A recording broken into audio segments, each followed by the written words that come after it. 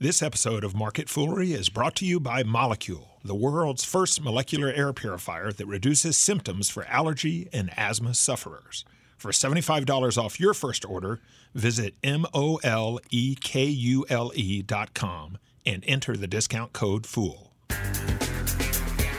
It's Tuesday, August 28th. Welcome to Market Foolery. I'm Matt Greer, and joining me in studio, we have Motley Fool analysts Andy Cross and Jason Moser. Gentlemen, welcome. Hey, now. Hi, fellas. How you feeling? Good. Well, we're going to talk some retail.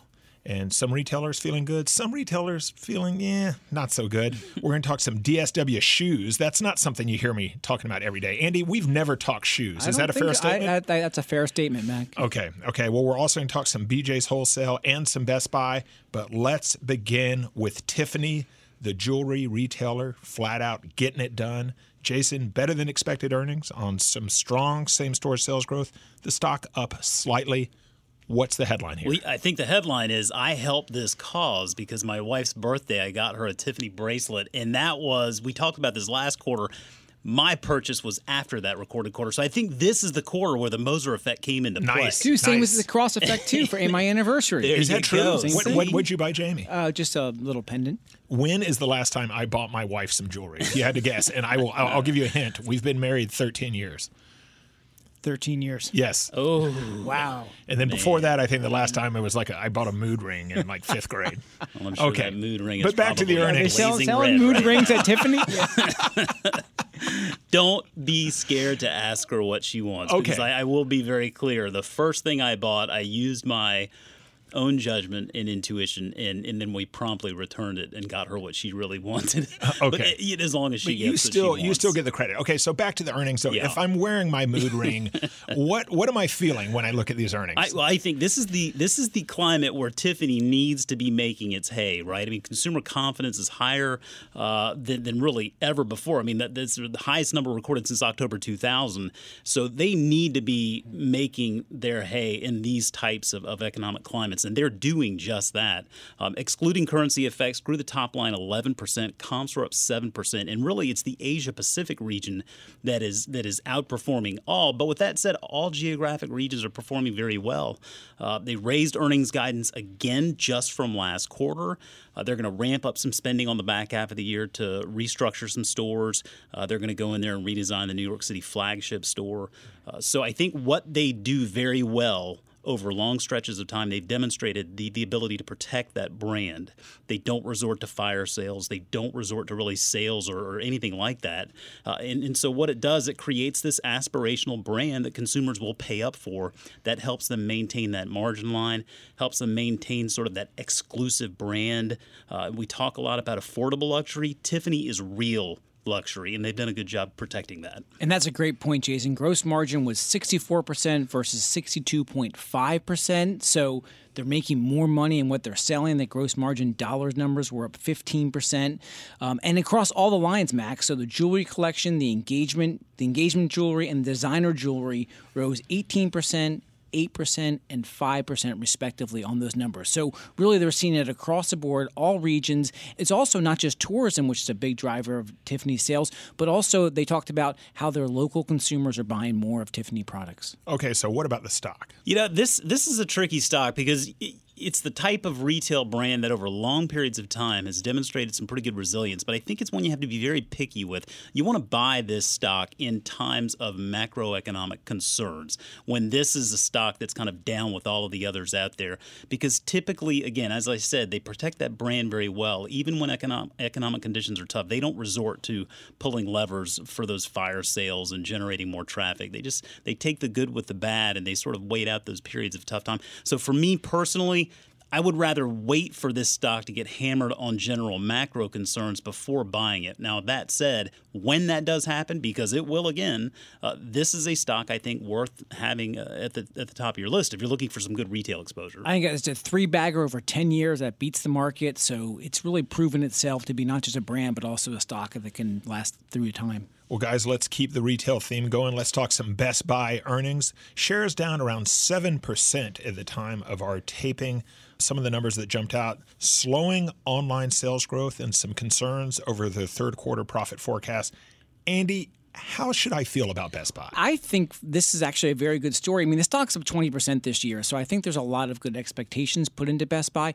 They are making a lot of investments into what they're calling their Best Buy 2020 strategy. So that's making investments into the stores of the way that the people are shopping and the experience. So they're spending more and more resources on their experiences, so how people are shopping both in their store but also into things like their in-home advisor business. So they're making these investments.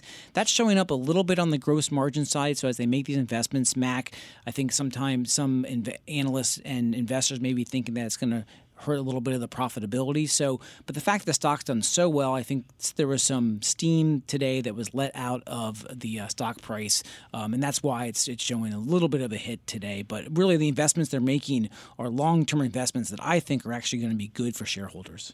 Yeah, I think today's sell-off notwithstanding, it's important to step back and recognize how wrong I think collectively we all were in this studio just a few years back in calling really kind of an early time of death for Best Buy. In the face of it was very challenged at the time.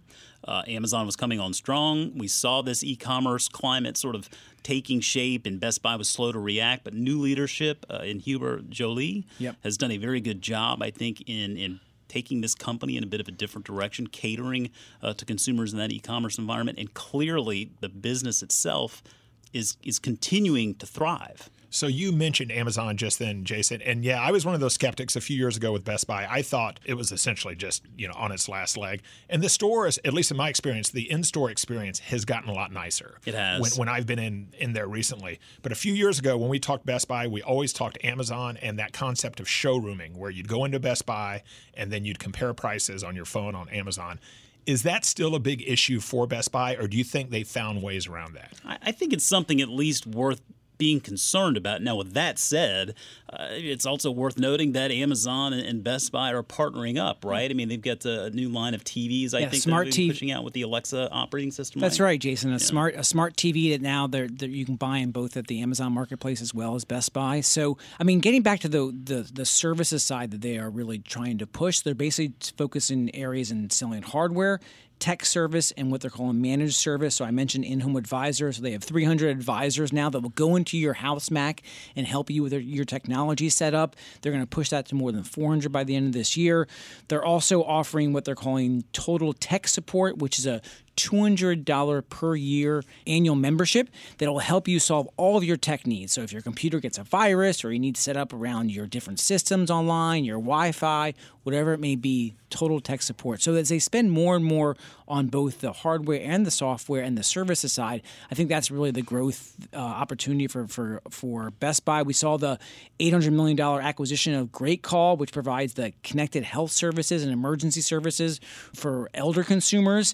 They have 900,000 paying subscribers, that business, generating $300 million in annual revenue. So Best Buy is really making the investments into these services that's going to complement the tech offerings and the product offerings they have in the store. And I noticed that you did not say Amazon, so I'm going to take that as a good sign. Yeah, I think so. Okay, guys. Well, before we talk about our next story, I want to give a quick thanks to Molekule. Molekule is the world's first molecular air purifier that reduces symptoms for allergy and asthma sufferers. Molekule has introduced a breakthrough science that is finally capable of destroying air pollutants at a molecular level. Molekule makes a real difference for asthma and allergy sufferers, helping them better cope with their conditions. And Molekule significantly reduces their symptoms.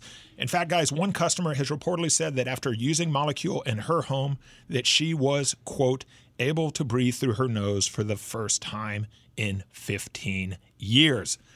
That is a big thing. And we have some very satisfied Molekule colleague users around here, don't we? Yeah, apparently one with some sticky fingers, right? Oh, that's right. Our very own Chris Hill was so enamored with Molekule, the Molekule at the office, that he took it home. Yeah. Well, that's he at least he admitted to it. He copped to it. So. Oh, there you go. I think breathing. I'm going long breathing, so I support that. Always go long breathing, and always go long Molekule, because Molekule is easy to use and has a clean and sleek design.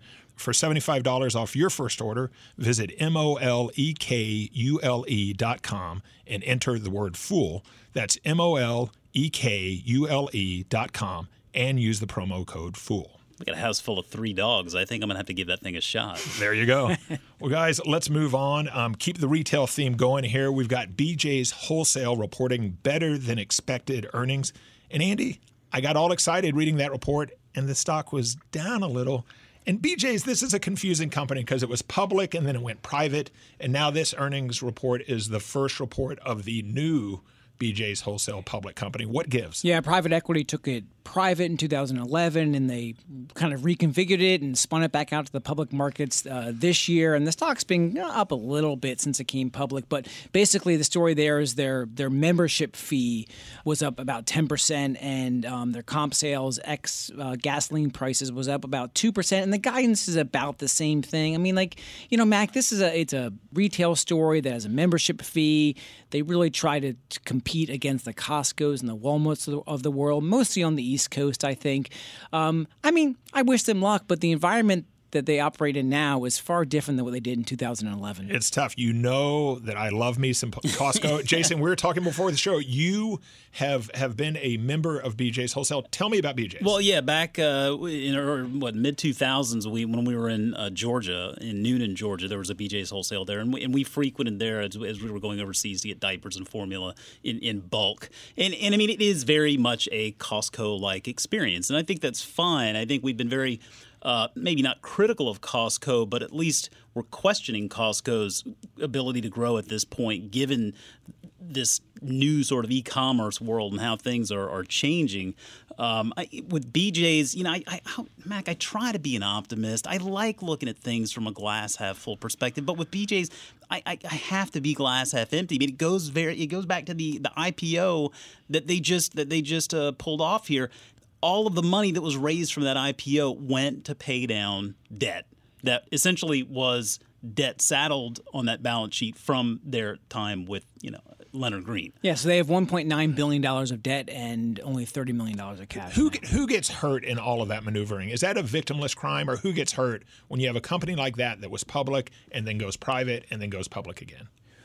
I mean, I think the people who get hurt most are perhaps investors today looking at this story as, hey, maybe a second chance. It's this great opportunity for BJ's to get out there and capture this market that clearly exists. When really, I mean, you look at a company, when they go public, I mean, you like to see them raise that money for growth. In order for BJ's to compete in this space, they're going to need to grow their store base. Their store base is like a third the size of Costco. Well, in order to grow that store base, they're going to need a lot of money to do it. And that IPO could have raised them a lot of money in order to do that. But they're not going to get that money because that money all went to paying down debt. So now BJ's has to rely on its own success to essentially generate cash to basically self-fund and grow. And if they can't do that, then they're going to have to rely either on taking out more debt or issuing more shares. And in either case, shareholders probably get hurt along the way. And what's the reason, or what's the rationale for joining a BJ's versus a Costco? Or at the end of the day, is their best hope just to be in places where Costco isn't? Well, I think generally speaking, it would be trying to be in an area where Costco's not. The problem is Costco is in a lot of places already. Again, their store base is about 3 times the size of BJ's. So trying to find those markets where Costco doesn't exist yet, while also proving that to be a lucrative market opportunity, that's a difficult walk to make there. And so I wish him luck. I don't know that I would want to be owning this stock at any point in time. And you know the other problem? Costco is awesome. Well, I don't know that BJ's is known for the $1.50 hot dog or no Jim Senegal in their history. No. I mean, I try to be middle of the road on this, and I have never gone to a BJ's Wholesale. You don't even try to be middle of the road. I'm not middle of the road. I don't know. How are you going to get me? If I've got the option of going to Costco, there's got to be some compelling reason. I'm not going to be a member of both. Well, and I think you raise a good point there in that Costco has a very loyal base already, right? I mean, the people that I know who are members of Costco really like being members of Costco. They're loyal, just like Amazon Prime members. I mean, Amazon's done a very good job of growing a loyal subscriber base over time. Netflix has done the same thing. Costco has done the same thing. Yep. It's not to say BJ's can't do it, but that hurdle is really high to clear, and they have to do that if they want to maintain any kind of market share in this space.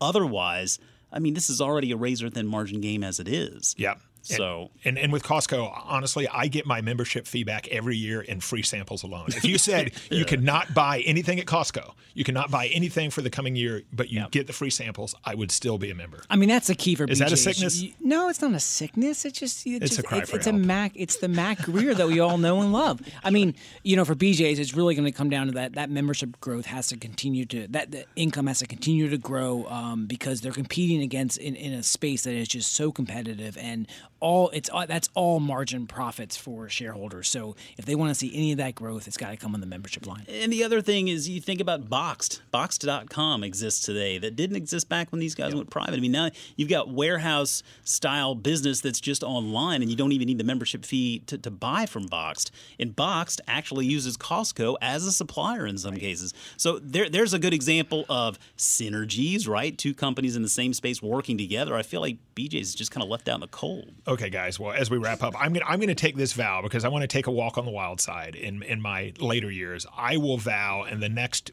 1 to 2 years to go into a BJ's wholesale. No, you won't. Yes, I will. But No, I don't want you. any footage. I don't know no paparazzi. But I'm going to do it because I need to keep an open mind. I'm not doubting you're making the vow. I'm doubting that you actually follow through. You can drive me there.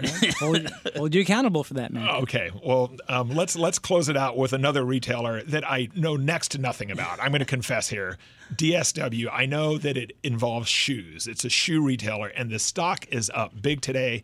And Andy, when I was doing research here, the first phrase I saw was blowout earnings. Jason, what do you think of those earnings? But it's a nice time to be a value-focused retailer, right? And if you focus on shoes in particular, I mean, DSW obviously did something right over the quarter, and they also raised guidance. I feel like this is that Talladega Nights. You know that Ricky Bobby line?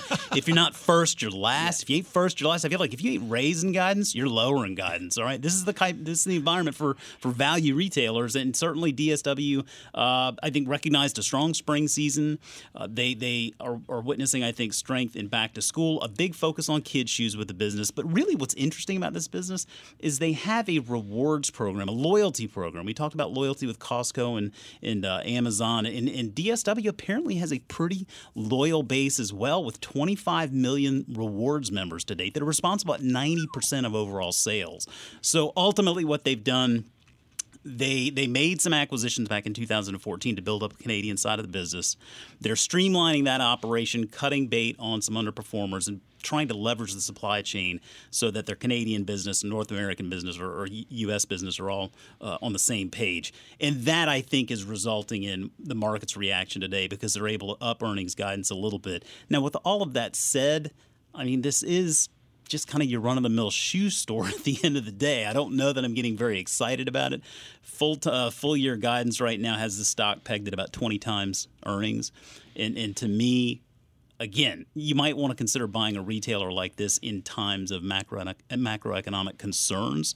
Right now, I think the rising tide is lifting all boats. DSW is no exception there, but it does not have a history of really outperforming the market. And so great quarter, good news for them. I don't know that it changes my opinion on the stock. I mean, the stock's back basically to break even where it was 3 years ago, and that's all really pretty much due to the 30% jump it's seen so far this year. So historically, not a great performer, very competitive marketplace to play into. Obviously, some things are going well, and anytime you're upping guidance, investors are going to react positive to that, and we're seeing that today. And guys, Jason, you said you didn't get very excited about DSW, and I'm curious, do you get very excited about shoes in general? If both of you guys, just thinking footwear, how would you evaluate your shoes? I basically try to go shopping maybe once or twice a year. I do it all online. So for me, Zappos is where it begins and ends. Now, with that said, then you got to send them back when they don't fit. Well, no, I'm a pretty standard 10, so I mean, it's pretty easy for me to order shoes. Yep. I get it. And do you have a go-to, or I like the boots that I have. Okay. And then I get some flops for the summer, right? Okay, and my wife just bought me a new pair of polo slides. And then polo slides. Yeah, I know. You're well, going wrong. That's Ron Gross talk. TJ Maxx, right? I mean, we're talking about affordable slides there. And then a pair of tennis shoes to get through the summer as well. But we all three have kids here. I mean, really, by all accounts, we should be DSW customers. Yet I don't think I've ever set foot in one, and I'm not sure that my wife is ordering anything for our kids from there either. Andy? Yeah. No, not for me. I haven't gone shoe shopping in, gosh, it's been years now. It's not that I don't have But you new wear shoes. Yeah. I do wear shoes, and that's because my wife has purchased a couple of shoes for me when she sees mine full of holes that need to be replaced. But generally, the idea of going into a shoe specific place to buy some shoes is just a nightmare for me. I bought some Crocs, my first pair of Crocs, like 3 years ago, and I bought the stock around the same time, and the stock has been just a champ. The stock is up like 200-something%, and I love my Crocs, and now I've taken it up a notch. I've shared this on the podcast before, but I wear my Crocs with socks to the grocery store. Mac. That's where it's kind of a test of our marriage, because I would not blame my wife if she looked at me and said, you know what, I didn't sign up for this. Yeah. You taking advantage of those AARP benefits yet, Mac? I have not joined. God, but I tell you, I get so much literature. The clock is ticking. Oh, the clock is ticking. You know, the one I'm really interested in trying out with shoes when I actually do it is with Stitch Fix. I want to see if Stitch Fix can actually get shoes right, because that's tricky. This is the online company that you enter in a whole bunch of data points and they send you the membership box of clothes for you. I want to see if they get shoes right, because that's, I think, a very tricky thing to get right. Yeah, I don't like the whole mail order thing. I did just get a great pair of running shoes, and I ran once, and I pulled a hamstring, or one of those strings that you have when you're over 50, and so now I just wear them at my desk, and they're so incredibly comfortable. And what I realize is I love running shoes because I love the idea that at any point in the day, I could go running. It's more aspirational. Yes, aspirational. Well, and with kids, I mean, you're going to have to go catch them at some point. So That's right. Chances of running are... They are the most comfortable sitting in my desk shoes. Mac's not catching any kids. No, without pulling something. Yeah, exactly. Okay, guys, thanks for joining me. Thanks. As always, people in the show may have interest in the stocks they talk about, and the Motley Fool may have formal recommendations for or against. So don't buy or sell stocks based solely on what you hear. That's it for this edition of Market Foolery. The show is mixed by Austin Morgan. I'm Mac Greer. Thanks for listening, and we will see you tomorrow.